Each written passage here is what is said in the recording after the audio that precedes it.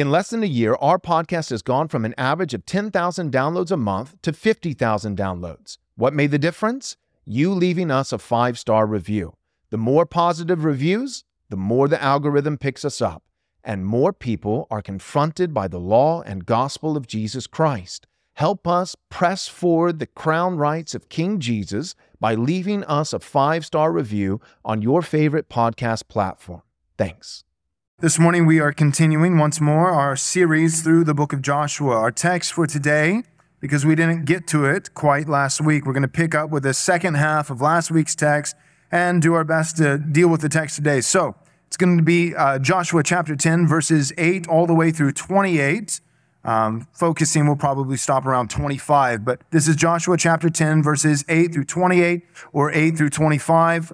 For our reading this morning, we're going to read Joshua chapter 10, verses 8 through 15. Would you join me now in standing for the reading of God's word? I'll read our text for us in its entirety. When I finish reading the text, I'm going to say, "This is the word of the Lord," at which point I would appreciate very much if you would respond by saying, "Thanks be to God." One final time, our text for today is Joshua chapter 10, verses 8 all the way through 28, focusing right now on verses 8 through 15. The Bible says this, "And the Lord said to Joshua, 'Do not fear them, for I have given them into your hands. Not a man of them shall stand before you.' So Joshua came upon them suddenly, having marched up all night from Gilgal. And the Lord threw them into a panic before Israel, who struck them with a great blow at Gibeon, and chased them by the way of the ascent of Beth-horon, and struck them as far as Azekah and Makkedah. And as they fled before Israel, while they were going down the ascent of Beth-horon, the Lord threw down large stones from heaven on them as far as Azekah, and they died. There were more who died because of the hailstones than the sons of Israel killed with the sword. At the time Joshua spoke to the Lord in the day when the Lord gave the Amorites over to the sons of Israel, and he said in the sight of Israel, 'Sun, stand still at Gibeon, and moon in the valley of Ajalon.'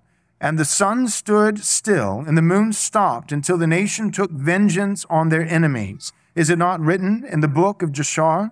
The sun stopped in the midst of heaven and did not hurry to set for about a whole day. There has been no day like it before or since, when the Lord heeded the voice of a man, for the Lord fought for Israel. So Joshua returned, and all Israel with him, to the camp at Gilgal." This is the word of the Lord. All right, please be seated. Let's go ahead and jump in. In your notes, I've written the following. Notice that in every victory of Israel, it is the Lord who supernaturally secures Israel's success. In the case of Jericho, the Lord caused the outer walls to crumble. In the case of Ai, Joshua holds out his javelin, and as he does, Israel is given supernatural strength to overcome their adversaries. And now, in the case of the 5 kings of the Amorites, the Lord does 3 supernatural feats. Number 1, the Lord sends the enemies of Israel into a supernatural sense of dread. The Bible says he puts them into a panic. Number 2, the Lord rains down large stones from heaven. So much so that the Bible says that more of the enemies of Israel died from the hailstones that fell from the sky than actually dying from the sword of Israel. And then number 3, Joshua speaks and calls out to the Lord and speaks in such a way that the sun and the moon would stand still. And the Lord, in fact, answers this petition, that supernaturally the Lord lengthens the time, the literal time of the day, so that Israel can gain vengeance on all their enemies. And we'll look into that a little bit more. What we see as the overarching premise is that whether it's Jericho or Ai, or now this collective battle of the 5 different Amorite kings coming together to take on Gibeon that made a covenant with Israel, in all of these battles, it is the Lord who wins the battle. It is the Lord who grants victory and success. In every one of these battles, Israel only gains victory because God supernaturally provides for them strength. In the one case where Israel tried to gain victory in their own strength after defeating Jericho, taking about 3,000 of the fighting men of Israel up against Ai, which was a smaller tribe of only 12,000 people total, well, Israel got defeated. They were sent running they were retreating. And then they had to pray and go to the Lord and repent of sin being in the camp. In the case of Achan, who had taken some of the devoted things from Jericho that he was not supposed to take. And so they had to cleanse the camp. They had to seek the Lord. They had to devote themselves back to the Lord and then follow the Lord's specific instruction in that battle with Ai. Take all the fighting men. It was about 30,000 men. They set an ambush, and there's still this supernatural element. They don't just beat Ai because now they're taking all of their soldiers with them, but there's this element of Joshua holding out his javelin, and as he holds out his javelin pointed towards the city of Ai, Israel is granted from the Lord a supernatural sense of strength, and they are given victory. So Jericho, Ai, and now Israel coming to the defense of Gibeon, who made a covenant under pretense, under deception, but a covenant nonetheless with Israel. They're coming to Gibeon's aid, fighting off 5 collective kings, 5 tribes now joining together, Amorite tribes trying to take on Gibeon and ultimately defeat Israel. So this is 3 major battles. In all 3 of these battles, we see that Israel is ultimately victorious. But Israel is only victorious because the Lord grants a supernatural strength and power. And so in the battle that we're looking at today with the 5 Amorite kings, we see 3 supernatural elements. We see that God, number 1, he sends them into a panic. The enemies of Israel, these 5 kings and the 5 tribes he represent, this is not just the typical expected sense of nervousness or worry and going into battle, knowing that if you're going into any battle, it is quite possible that you might lose your very life. No, it's deeper than that. The Lord sends them into utter panic, utter dread. So that's the first supernatural exploit that the Lord provides, is that the enemies are already in disarray, already beginning to scatter because they are filled with a sense of supernatural dread. Secondly, as Israel begins to drive them out and pursuing them, in order for them not to get away from Israel, as they're on the retreat, God sends down large hailstones from heaven, that is from the skies, and the hailstones, the text says, actually take out more of the Amorites than Israel is able to take out by the sword.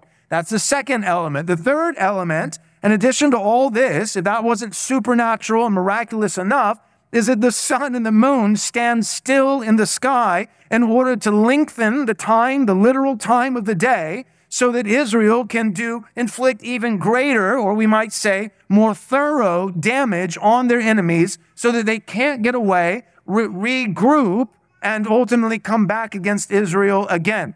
The Lord, in his mercy, he lengthens the day so that more of his enemies, Israel's enemies, can be defeated. And this is because if they don't defeat them now, they're going to have to battle them again. If many of the fighting men from these 5 Amorite tribes are able to make it all the way back to the safety and the refuge of their cities, they'd be able to regroup and then mount another attack, or at least be on the defensive, and it would be much more difficult for Israel to counter with a siege. It's much easier to siege a city that's mostly empty than it is to siege a city that's reinforced because you missed most of the men in the battle. They got away and they regrouped in their cities where they now have new supplies, new artillery. They're able to rest, and then are able to ultimately hold out with their outer walls and mount a counterattack to where Israel would take days or weeks in order to defeat them. So that's the picture. That's what we have going on. God supernaturally providing the victory for Israel in every battle that they faced thus far since crossing the Jordan River. Now, there's a couple things I want to point out that I think are interesting. First, it does remind me of Psalm chapter 20, verse 7 through 8 that says, "Some trust in chariots and some in horses, but we trust in the name of the Lord our God. They collapse and fall, but we rise and stand upright." This is the secret to Israel's success. It is not their might. It is not their own physical strength. It is not their numbers. It is not their strategies. The secret to their success, the only reason they emerge victorious again and again, is because their hope is in the Lord. Some trust in walls. Some trust in defensive measures. They trust in chariots. They trust in giants. They trust in this and trust in that. But ultimately, our hope, like Israel, is in the Lord. The Lord is the one who secures for us the victory. Now, two other things that I want to draw out. One, 6-day creation. It's not necessarily blatantly in the text, but I don't think that it's far-fetched to get this from the text. I think that it's worth looking at. Notice this in verse 14, I believe it is. Yep. There has been no day like it before or after, since when the Lord heeded the voice of a man, for the Lord fought for Israel. So Joshua returned and all Israel with him to the camp at Gilgal. Now, what is it? What voice of a man did the Lord heed, as it were? Well, backing up one verse prior, verse 13, and the sun stood still and the moon stopped until the nation took vengeance on their enemies. Is it not written in the book of Jashar, the sun stopped in the midst of heaven and did not hurry to set for about a whole day? It did not hurry to set. So whatever time had already elapsed in that day, and it seems as though that day was already not midday, not noon, the sun overhead, but the day was already at a close. So it was probably sometime in the evening near dusk. And so you've already had the majority of a day, and now you have a whole nother day in that same time period without the sun setting. And so going back to verse 14 now, there has been no day like it before or since.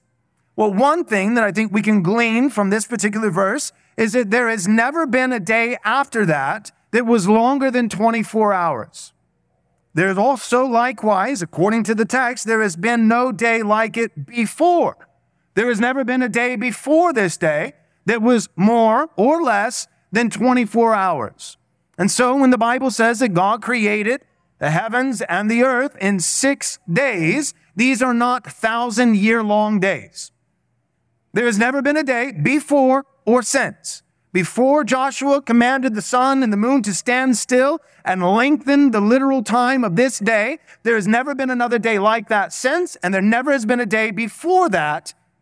Every day before this day and after that day has been a normal day. So to read the Bible and say, hey, that's a day, that's 24 hours, 24 hours, 24 hours, 24 hours, Genesis 1 and 2, 1,000 years, is ridiculous. That's not how we read the Bible. It's a day. It has always been a day. God created the earth not only in 6 days, but 6 literal 24-hour days. I believe that that is the proper position. And if we get the beginning of the story, that is the biblical narrative, if we get the beginning wrong, we'll get everything else wrong as well. The beginning matters. One of the reasons that it matters, just for the record, one of the problems with theistic evolution, which I do believe is not just off, but I believe is a heresy. I believe that it ultimately is an enemy of the gospel of Jesus Christ. One of the reasons why theistic evolution is a problem is because, and it's both most basic fundamental assertion, what it insists is that ultimately sin is not the cause of death, but that death is actually ordained and orchestrated by God himself long before sin entered the world, long before people were even created, Adam and Eve. Death is actually, it originates not with the sin of man rebelling against God and the good creation that he had made, but actually death is orchestrated and originates with God himself, and death is God's tool by which he makes man. The basic thing that you need to understand about evolution is this. You have two happy, healthy people standing tall and proud on top of a pile of millions and millions and millions and millions and millions and millions of skulls. Dead. Right? How did people come about? Death, death, death, death, death, death, death. Homo erectus, he didn't make it. Lots of them dead. Right? Homo this and homo that and homo... they're all dead. And so God created Adam and Eve, but he created them over millions and millions and millions of years. And it's not just time. That's not the only issue. But he didn't just do it over millions and millions of years. He did it over millions and millions and millions of death. Dead bodies. Again and again and again and again. So what brought death into the world? The sin of man? Is God's word true? That the day you eat of it, the fruit of the tree of the knowledge of good and evil, the day you eat of it, you shall surely die? Well, according to theistic evolution, God is a liar.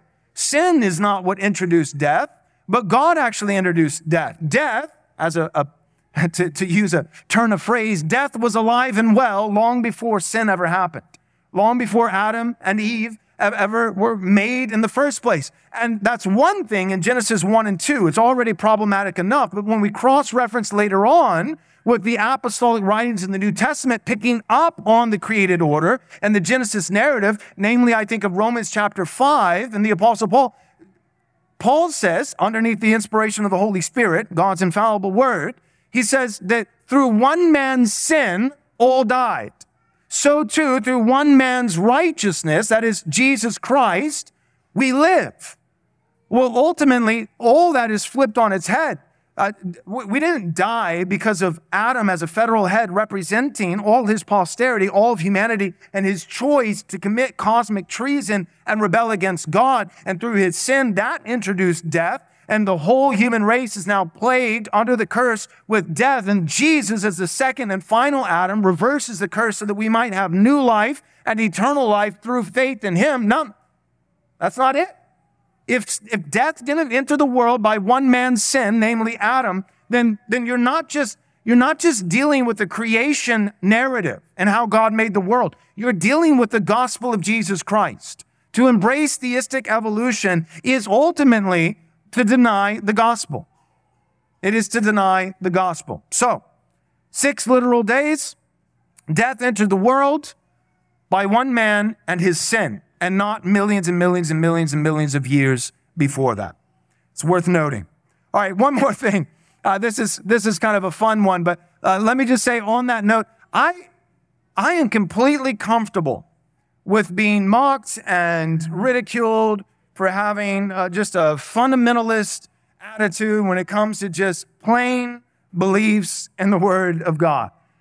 So this idea of a day being elongated and the sun and moon standing still, right? Some of us in our modern minds, we might be thinking, how does that happen? Well, to be fair, to the flat earthers out there, it's real easy if you believe in a flat earth. I mean, honestly, it's just, you stop the sun and stop the moon. You don't have to deal with the rotation of the earth. It's just the earth is flat, these things are moving in the sky, and God stops them. And let me just say another piece here. For anybody who does embrace flat earth theory or whatever, I disagree with you. So I just want to make that clear. I'm not a flat earther. However, you are in fantastic company. You are not a heretic. I would much rather the members of our church believe that the earth is flat than believe in theistic evolution. There's a lot of guys who believe the earth was flat who are currently in the presence of God in heaven. There are no guys, in my opinion, who believe in theistic evolution who are in the presence of God in heaven. So I'd rather believe the earth is flat than believe that God created everything out of the primordial soup and that fish became people and all of it happened with billions and billions of skulls. That dog don't hunt, right? So flat earth, we can work with it. I think you're wrong, but we can work with it. All that being said, how does it work with a modern understanding of the earth being a sphere and rotating on its axis? Well, I mean, it wouldn't be the sun and moon stopping. It would be the earth actually stopping its rotation. If the earth stopped in its rotation, that's going to really mess things up. Are we going to fly off the surface of the earth? Well, I think the simplest answer, and we'll have to move on for the sake of time, is this. If God can create the earth in the first place, I think he can stop its rotation and make sure that we all stay on this ball that's floating in the sky. So the simple answer, when in doubt, just like you teach your kids, what's the answer? Jesus, right? So when in doubt, the answer to this question, how did the sun and the moon stop? If the earth really is a sphere and the sun and the moon aren't moving in the first place, but we're actually rotating around it, Jesus is the answer. Jesus is the answer. Jesus can do it. He did it somehow. He's done crazier stuff than that. It shouldn't plague us. It shouldn't bother us. We serve a miraculous God. He made everything out of nothing. If he can make everything, if you can believe that he made everything out of nothing, ex nihilo, then stopping the rotation of the earth and keeping everything alive at the same time is kind of pretty small potatoes compared to everything out of nothing. If everything out of nothing is the starting place, then everything else seems pretty simple. All right, now we're ready to move on.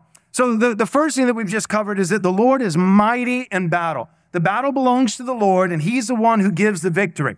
It's not merely numbers. It's not merely pragmatism. It's not merely human strategy. These things are good and permissible. But ultimately, it's the Lord's battle. He is the one who is mighty in battle. If we don't have the Lord on our side, we cannot expect to win. In fact, if we are against the Lord, then in his judgment, the Lord actually might strengthen. We see this multiple times throughout Scripture. The Lord is perfectly willing to strengthen our adversaries, even when we outnumber them, so that they can have victory over us as an instrument being used by God in his providence as a rod of his discipline for our unbelief and rebellion. The Lord has done this countless times. Well, he'll raise up pagan nations and he'll bless them, not because they're living in obedience to him, but he will strengthen them temporarily. And when I say temporarily, I mean perhaps in some instances, as we see biblically, 400 years. And for 400 years, he might strengthen a pagan nation simply so that that pagan nation might be used in God's providence, his sovereignty, as his rod to discipline Israel. And that principle has not changed. You and I, if you have faith in Jesus, you are Israel in the truest, eternal, ultimate sense. Not according to the flesh, but according to the Spirit, according to the promise. And God still to this day, in his sovereignty, will raise up empires. He will raise up enemies. He will raise up adversaries to his church, especially when his church is in rebellion, when his church is in the moment of apostatizing, when his people, Israel, spiritual Israel, is not walking in step with obedience to the truth of the gospel. God will raise up adversaries, and in raising them up, he is blessing them, increasing them, but not because of their obedience. He's doing it despite their disobedience so that they might be used in his sovereignty to discipline his church. And we see that in the case of the nation state of Israel under the Old Covenant in the Old Testament. And I believe that we see that even to this day with nations. I think we're seeing that right now in the West. I think that we've seen as the West is apostatizing, turning its back on arguably 1,500 years of Christendom, if we go all the way back to Constantine, at least 1,000 years if we go back to King Alfred and common law, that the West is turning its back on its Christian heritage. And that doesn't mean that Christian heritage was always flawless. Of course, there was sin. There's plenty of sin, but we have thrown out the baby with the bathwater. We've adopted this Enlightenment, postmodern mentality where you just problematize everything into the dust, right? Where any kind of authority, any kind of tradition, and it's bad, it's bad, it's bad. The biggest concern, Wes turned me on to this. Yesterday, he called me out publicly. He knew he could get me to do something if he said it, not just in a text message, but on Twitter. And so he was like, hey, you need to do the reading, Joel. And I was like, all right, I'll do the reading. And he's right. So there's a book called Return of the Strong Gods. And what it's emphasizing, the strong gods versus weak gods, comparing and contrasting, it's saying not necessarily gods as actual deities, but it's saying in terms of traditions. So the strong gods would be things like faith, church, religion, patriarchy, fathers, family, those kinds of things. Weak gods would be the Enlightenment. It would be Freud, it would be Marx, it would be Darwin, and ultimately the comparing and contrasting is between strong and weak, but another way to word it is between closed and open societies and traditions. And basically the post-war sentiment is what the author is getting at. He's saying that we have a very novel and very recent phenomenon, the way that people think. The way that Westerners think is not the way we always have. It's a very recent phenomenon, and it's all in light of the First and particularly the Second World War. That one of our biggest concerns and one of the biggest steering mechanisms for every decision we make, how we craft education, how we craft our traditions, how we craft our politics, how we craft economies and markets, all of it is geared towards this. Don't ever let there be an Adolf Hitler again. We are terrified of the potential of a strong authoritarian leader. And just for the record, I'm not a flat earther. I'm also not pro-Hitler. Just to make that clear. I think you guys know that, but somebody, will make it go viral on YouTube and they'll say, see, he's pro-Hitler. I'm not pro-Hitler. But what we're recognizing, I think, is that the pendulum has overswung. We've overcompensated. And in the name of inclusivity, In the name of what we've rejected is any kind of transcendent absolute truths.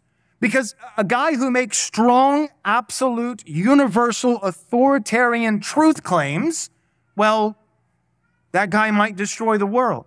But what we've found is that weak, empathetic, inclusive men, they're quite capable of destroying the world as well. And so there is going to be, the argument from this book, and I think he's right on, is that not that we have even so much a choice. He's saying it's an inevitability. If you look at human history far enough, it's the same pattern. There will be a return to the strong gods. Meaning, again, faith, tradition, religion, patriarchy, strong men, strong military, strong families, a classical education, right? Where you're not replacing Plato with some, gender studies or whatever. Like, there's going to be a return back to that. There already is. It's already shifting. Here's the only question is, will there be a strong biblical Christianity as the pendulum starts swinging back from the weak gods to the strong gods? Let's say it like this. Here's trans and kids. Here's Adolf Hitler. Okay? Well, just making it real simple. As it's shifting back, we'd like to not go all the way back to Adolf Hitler. I think that's I think we could all agree on that. That's, that would be a good goal. But we also don't like this. We got to go back. It will go back.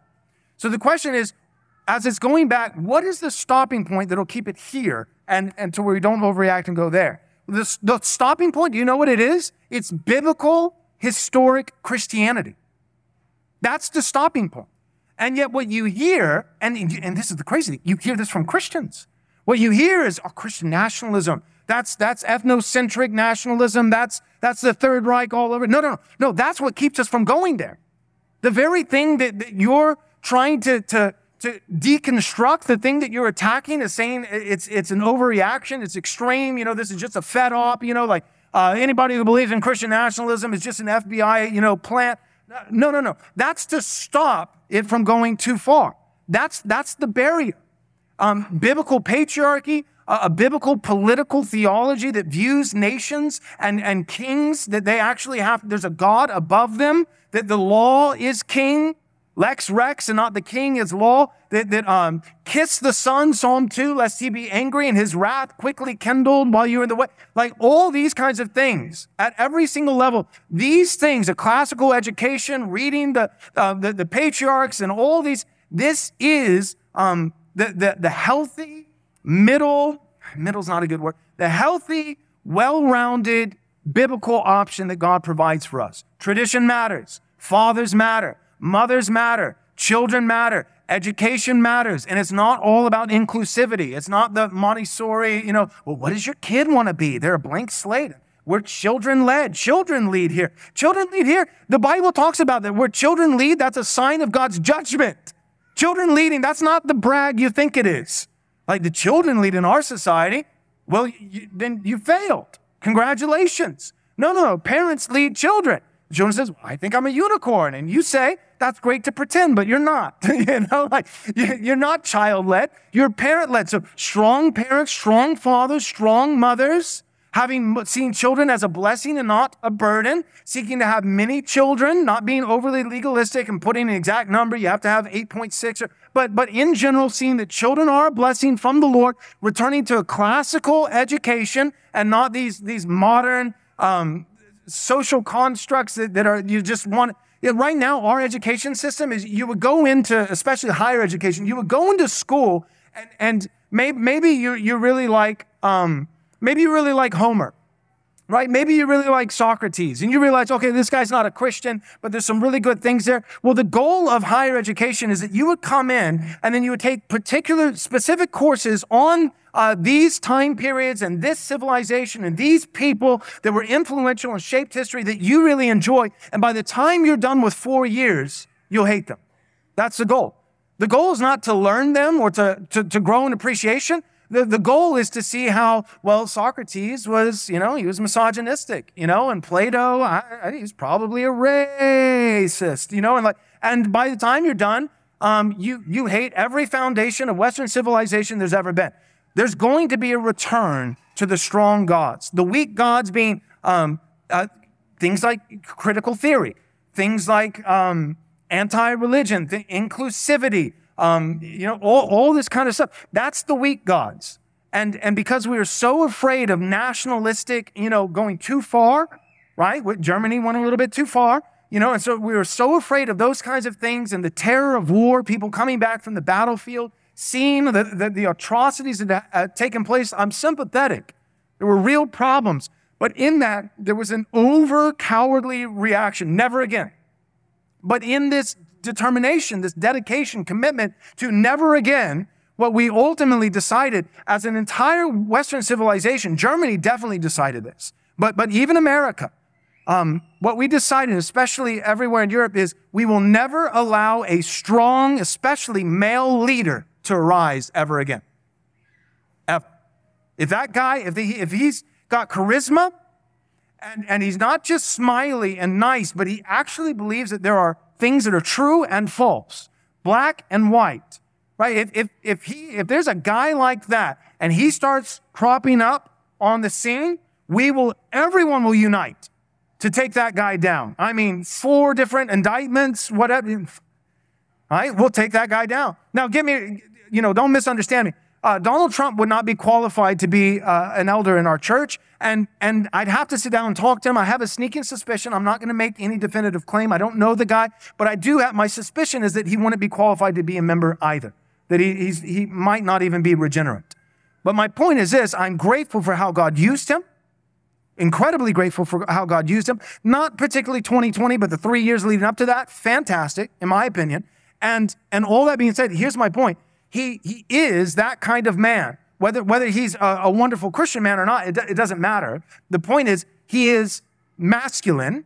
He makes truth claims. He just tells it like it is. And there's a reason that it's because of that the whole world gathered together and said, we've got to take him out. In fact, I'm personally surprised that he's still alive.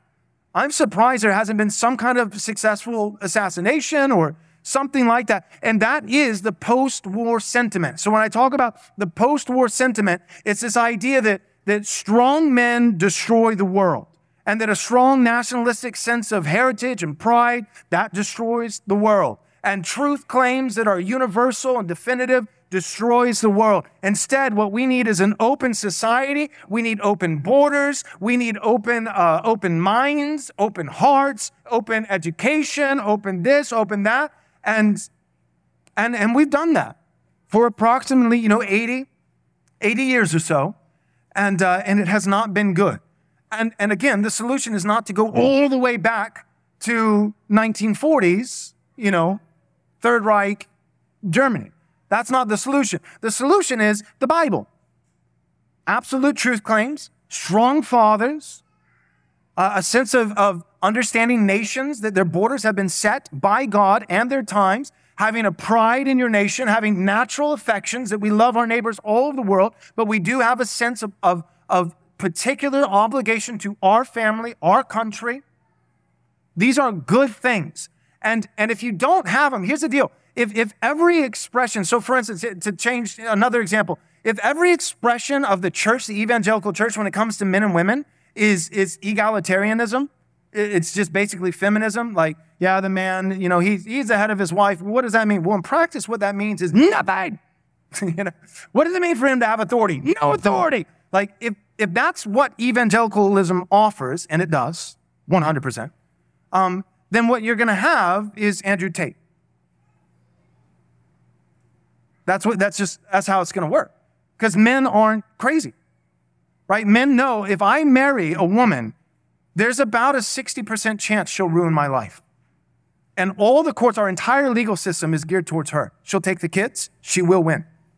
Whether she's in the wrong or not, doesn't matter. She'll win. She'll take all my money, all my children, this, that. I mean, the advice that you see from these guys, and they're not Christians, so I'm not praising these guys, but the advice they see, you see from them that they're giving to young men, and millions of young men are listening to them, by the way, and Christians should be aware of this, is they're saying, hey, when you turn 18, you should get a vasectomy, never get married, never be tied down, do this, do that. And people are listening to it because men feel hopeless. And your choices right now, these are the choices. You've got Andrew Tate, who is godless, or Russell Moore as the Christian option. There's got to be another option. And I would suggest that the option is biblical patriarchy. The option is Scripture. The option is strong men, but who model Christ-likeness, that actually do have authority, but at the same time also, like Jesus, are willing to lay down their lives for their wives in love for them and for their children. That's the other option. But if that option is utterly absent, because all of evangelicalism, anytime a Christian man says, hey, I think biblical patriarchy might be biblical, or this or that, and the rest of evangelicalism says, misogynist, and then those guys go dark, they go silent, and that option's no longer there. These, functional egalitarian, but technically I'm a complementarian evangelicals, they're not going to win. They can maybe beat the guys in the middle, the biblical patriarchy guys. They could cancel us. They could silence us. But if they do, we're the only barrier between them and Andrew Tate. Because they're not going to win. They don't have a viable worldview. It's not viable. You know why Islam is so successful? It's demonic. It's wrong. It's false, but it's viable. It believes in marriage. It believes in strong men. It believes that children are a blessing. It believes in female submission. I think it goes overboard. Again, I'm saying a lot of things. Not a fan of Hitler, not a fan of Islam, not a fan of Andrew Tate. All right, just, again, the disclaimers here.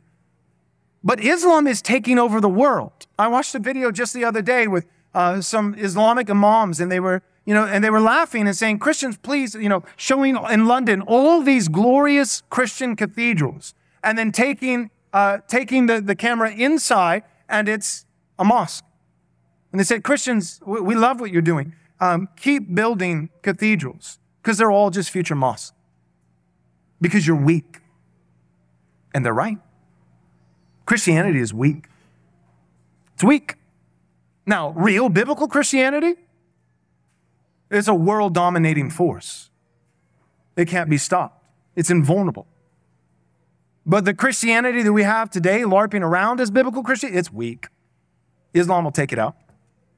Now, it won't be taken out because within our ranks, there is a true remnant that trusts in Jesus Christ, and he's the head of the church, and he won't let his church fall away. So I have the utmost hope. But there are certain worldviews. My point is there are certain worldviews, the small gods includes, it's not viable. And then there are strong gods that are far more viable, actually. Islam would be an example of that. Far more viable. They're false, they're wrong, but they actually have a plan. They actually have viability. Right? Secularism is a weak God. It's an example of a weak God. It's not viable for no other reason because it doesn't even have a plan for procreation. Secularism has a time stamp. It has a shelf life. It's not going to hang around. Secularism will beat itself. You don't even need Christianity to take out secularism. You need Christianity just so that the human race continues to exist once secularism takes itself out. Islam is not like that, though, however. It is wrong. If you're a Muslim, you need Jesus. And apart from Jesus Christ, you will die and spend an eternity in hell. It is a false gospel with a false God, but it is viable. And what I mean by that is it doesn't reject God's created order. Any worldview that accepts nature and God's created order, those are the strong gods, and they will persist.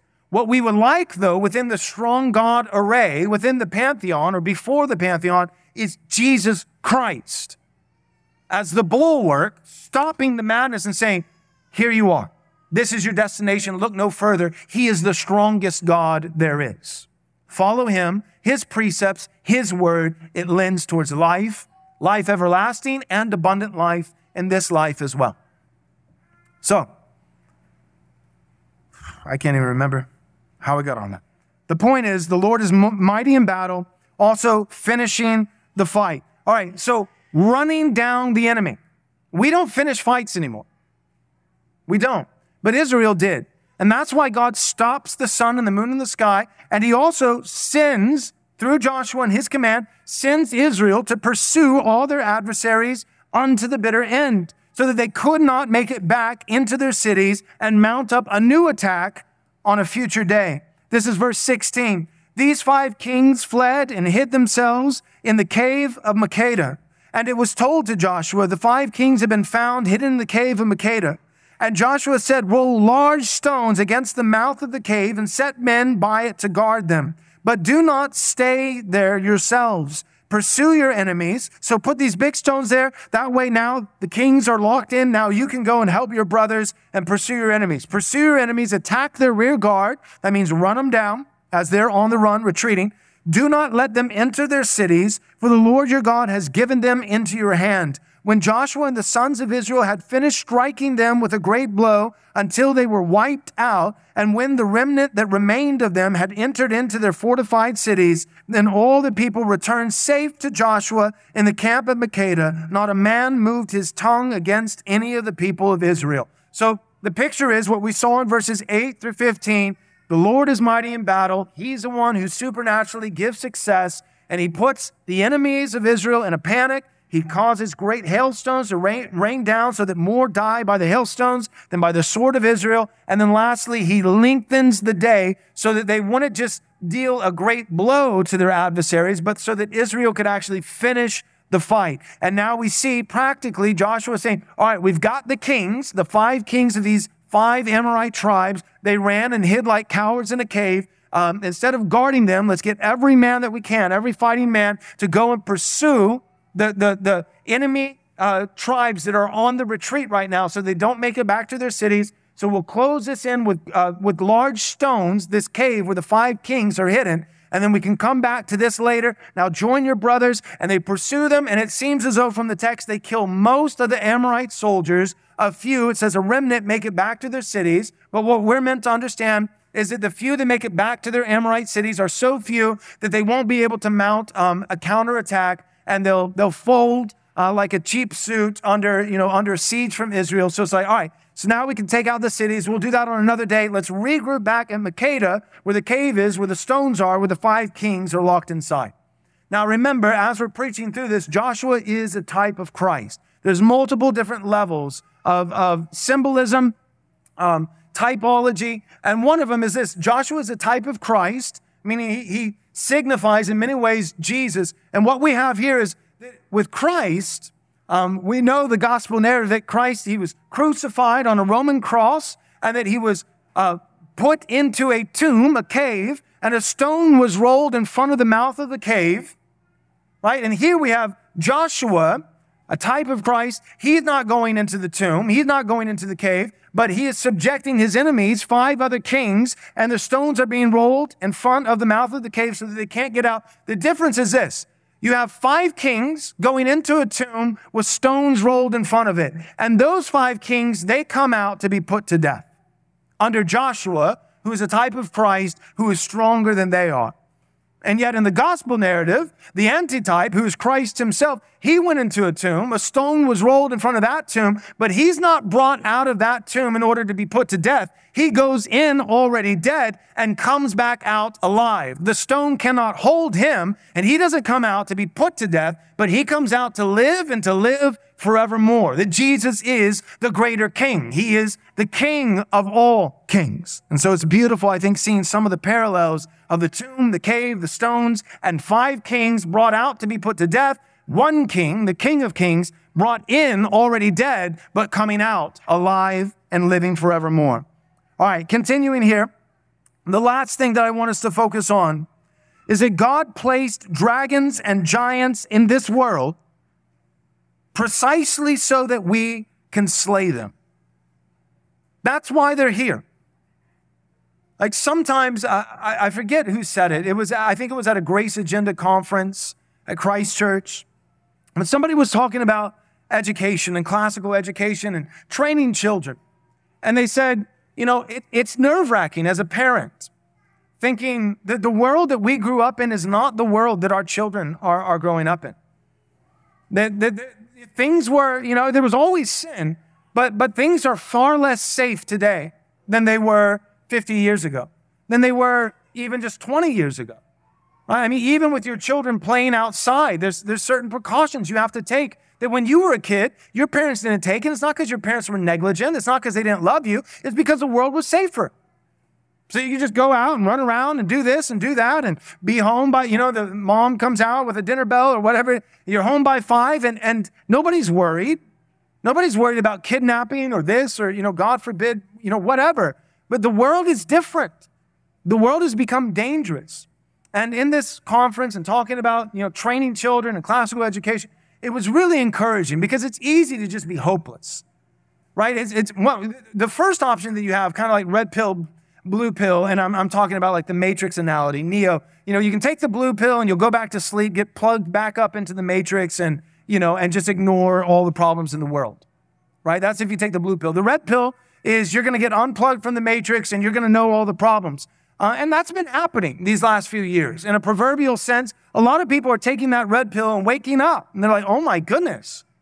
Like we were asleep at the wheel for a long time, but there's some nefarious players in this game, and this is happening, that's happening. We were lied to about this. The difference between a conspiracy and the truth is approximately 3 to 6 months. Like people are waking up.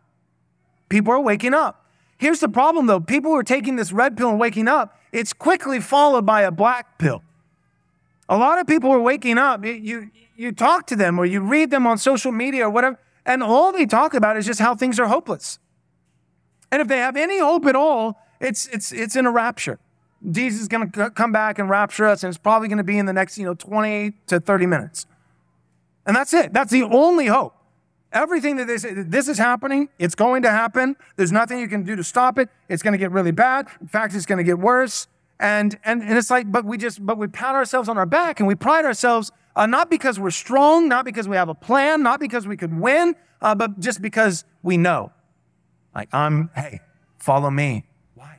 You have a plan for victory? No, because I know how bad things are and I know the most bad things. Like the entire ministries, entire organizations, entire social media pages, all websites and institutes, all geared around that. That's just the conservative playbook. What do the conservatives do? Conservatives boast in being fully aware about how we're going to lose. We're losing now. We're also going to lose a little bit later, and we're going to lose precisely in this way, and blah, blah, blah, blah, blah. And we don't build. We beg. We beg for donations. We sound the alarm for boycotts. So the playbook for conservatives is this. Number one, and you can't skip this step. It's imperative to the conservative playbook. Get beat, lose. And conservatives are fantastic at that. So first you lose, you get beat. Then you bemoan, you complain about how bad the world. Then you beg, right? You beg for donations. You boycott, right? And then you get beat again. And it's a cycle and starts back over. That's it. But for those of us who have a hopeful eschatology, those of us who believe that Christ wins, and not winning despite a weak, shriveling church, but that he wins actually progressively throughout human history through his church, that I will build, not just sustain my church as it's on the ropes, but I'll actually build, advance, increase my church. And the gates of Hades, meaning hell is on the defensive. Gates are not weaponry, they're defensive measures. The church is on the offense, it's building and growing, and hell on the defense, its gates will not be able to sustain the battering ram of the church of Jesus Christ as he builds it. Those of us who believe that way, that the church, Christ is victorious through the church. If you're a Christian, you believe Christ wins. The question is this: do you believe Christ wins despite a losing church, or Christ wins progressively throughout human history through a building church? I believe the latter. So for us, we've taken the red pill. We don't believe this because we're naive. We don't think, hey, we're winning because we're ostriches with our head in the sand, and we don't know about, the World Economic Forum, and we don't know about this, and we don't know. No, we know. We're aware. Things are bad. We get it. But at a certain point, you got to move the conversation from things are bad to how do we win?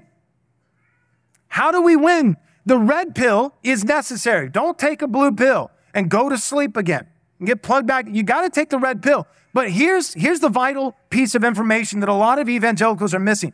You follow up the red pill, not with the black pill of despair, but with the white pill of hope.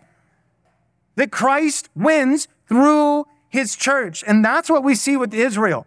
Israel doesn't just attack, but they run them down. They finish the fight. They don't just leave in the name of empathy, in the name of love, in the name of inclusion, in the name of this, in the name of that. They don't leave their enemies to regroup and regather and multiply and strengthen and then take them out at a future time. No, they finish the fight. And God, the whole reason why the Son, I don't want us to miss this, the reason why God actually answers a man, it's a big deal.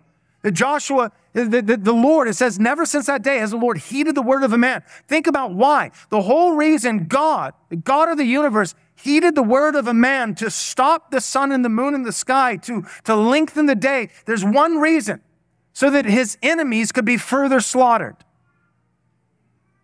So we're talking about a miraculous, unique event in all of biblical history with the sole purpose of more killing of bad guys.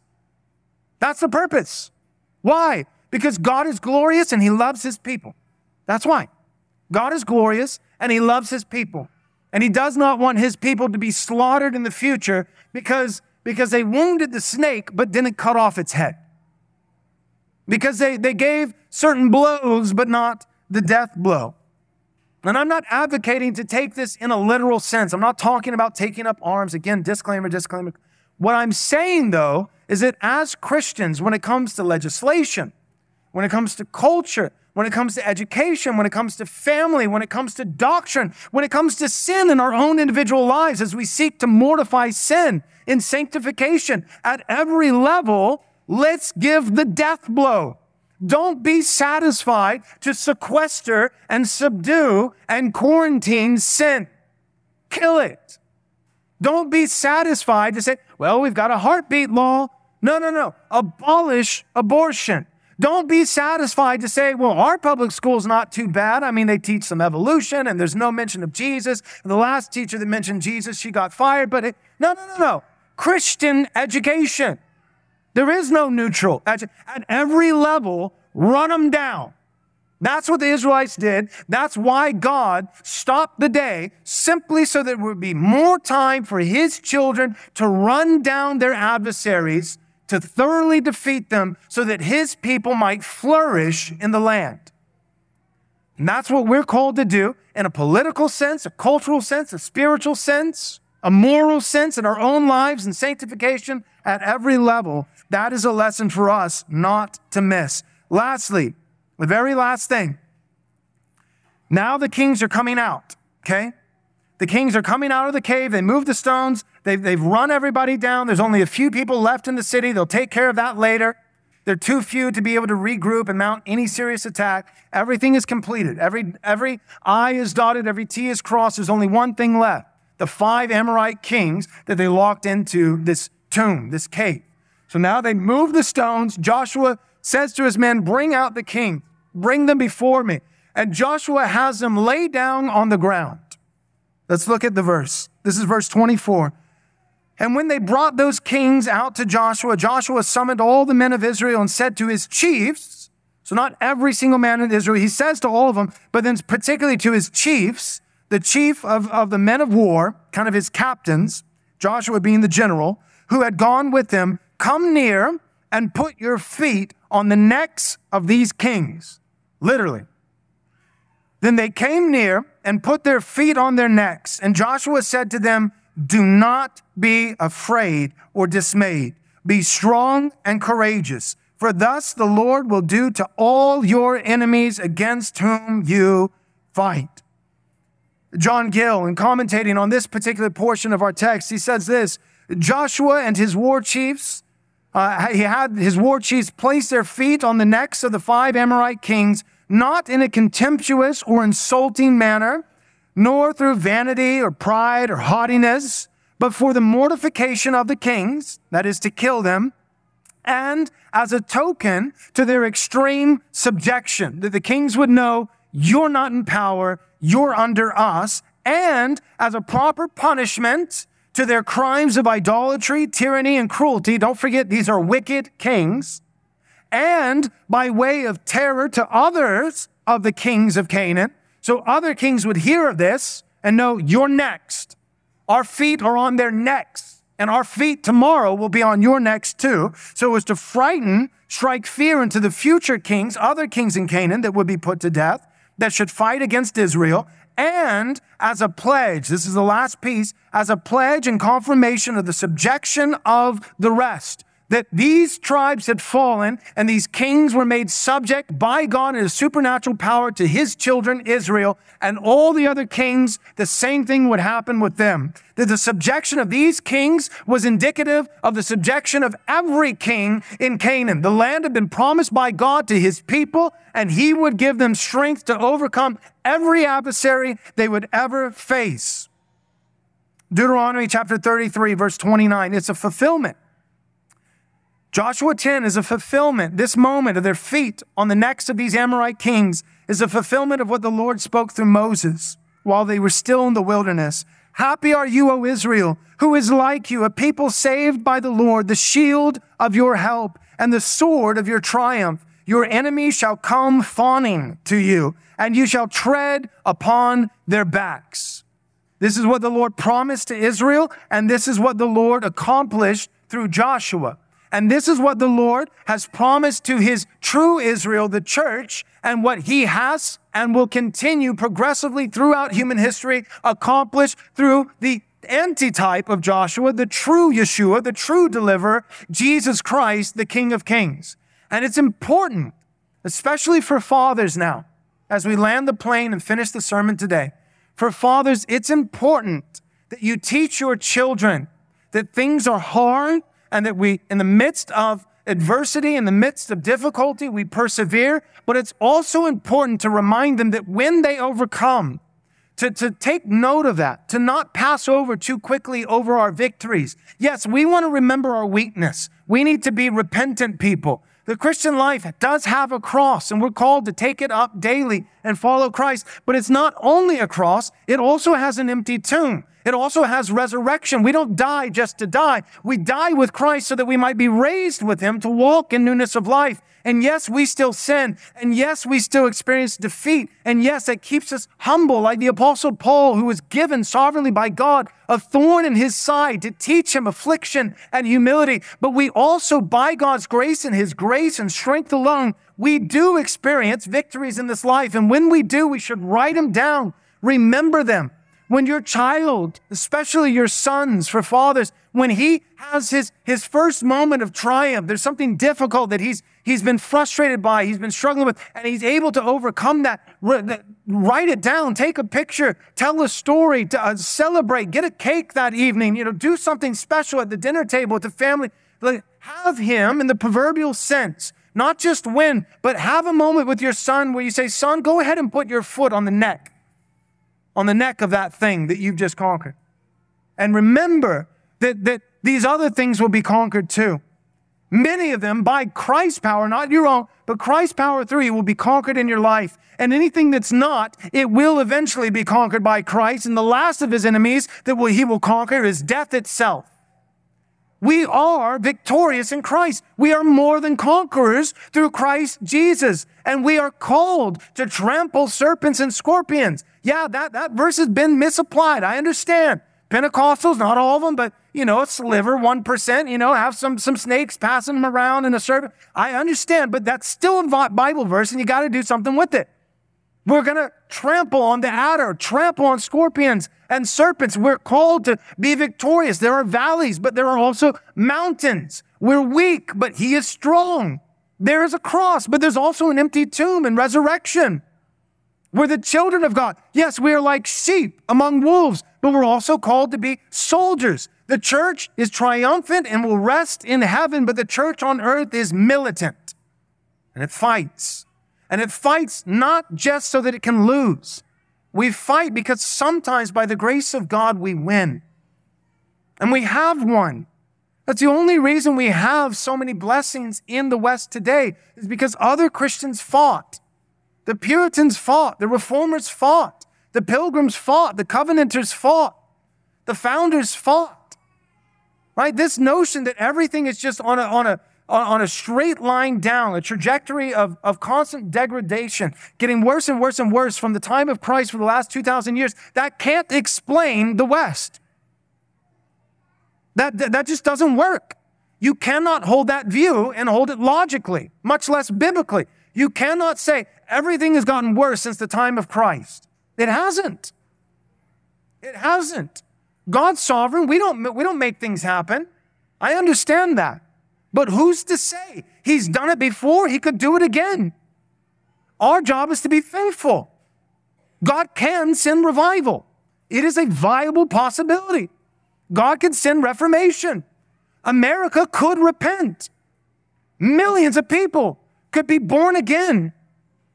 He's done it. And he hasn't just done it in some distant land, 8,000 years ago. He's done it here, and he did it recently. This very land, just a few hundred years ago, had some of the most famous revivals of all of history. George Whitefield, John Wesley, guys going up the coast and preaching, and people in masses coming to Christ in genuine salvation. Entire governments and policies and laws being orchestrated where the number one piece of literature cited is the book of Deuteronomy. It's not just God could hypothetically do it. He has done it. He did it here, and he did it recently. And by his grace, he could do it again. And if he doesn't, then let it not be because of our failure, our compromise, and our apathy. Let's pray. Father, thank you for your word. Help us to be like Israel in this instance, not many others, but in this particular instance, and running down the enemy, thoroughly defeating sin, thoroughly defeating your enemies, everything that stands in opposition to the truth of your word, and gaining courage by putting our fate on the necks of pagan kings that might represent in our day ideologies, godless pagan ideologies that directly contradict your word, the Christian worldview, the gospel of Jesus Christ. To say that giants actually can be killed. Dragons actually can be slain. That you put giants and dragons in this world precisely for the point of dragon slayers and giant killers. Help us, Lord, to have courage, and help us, yes, to be wary and careful for our children, but also not to be overcome with dread, not to be overcome with fear. That, the giants are looking as though they may be bigger for our children in their generation than they were for our generation. But that just means that our children may be given the immense privilege of slaying bigger giants. You raise up titans simply for the purpose of showing your immense power through your people when you defeat them. Your word says, for this reason I set up and sustained and built Pharaoh and all of Egypt. Why? Just so you could show off when you caused Egypt to come to its knees. So Lord, help us to have that kind of faith as we seek to be faithful in our world, knowing that you are the one who grants victory. Some trust in horses, some in chariots, but we will trust in the Lord our God. We pray these things in Jesus' name. Amen.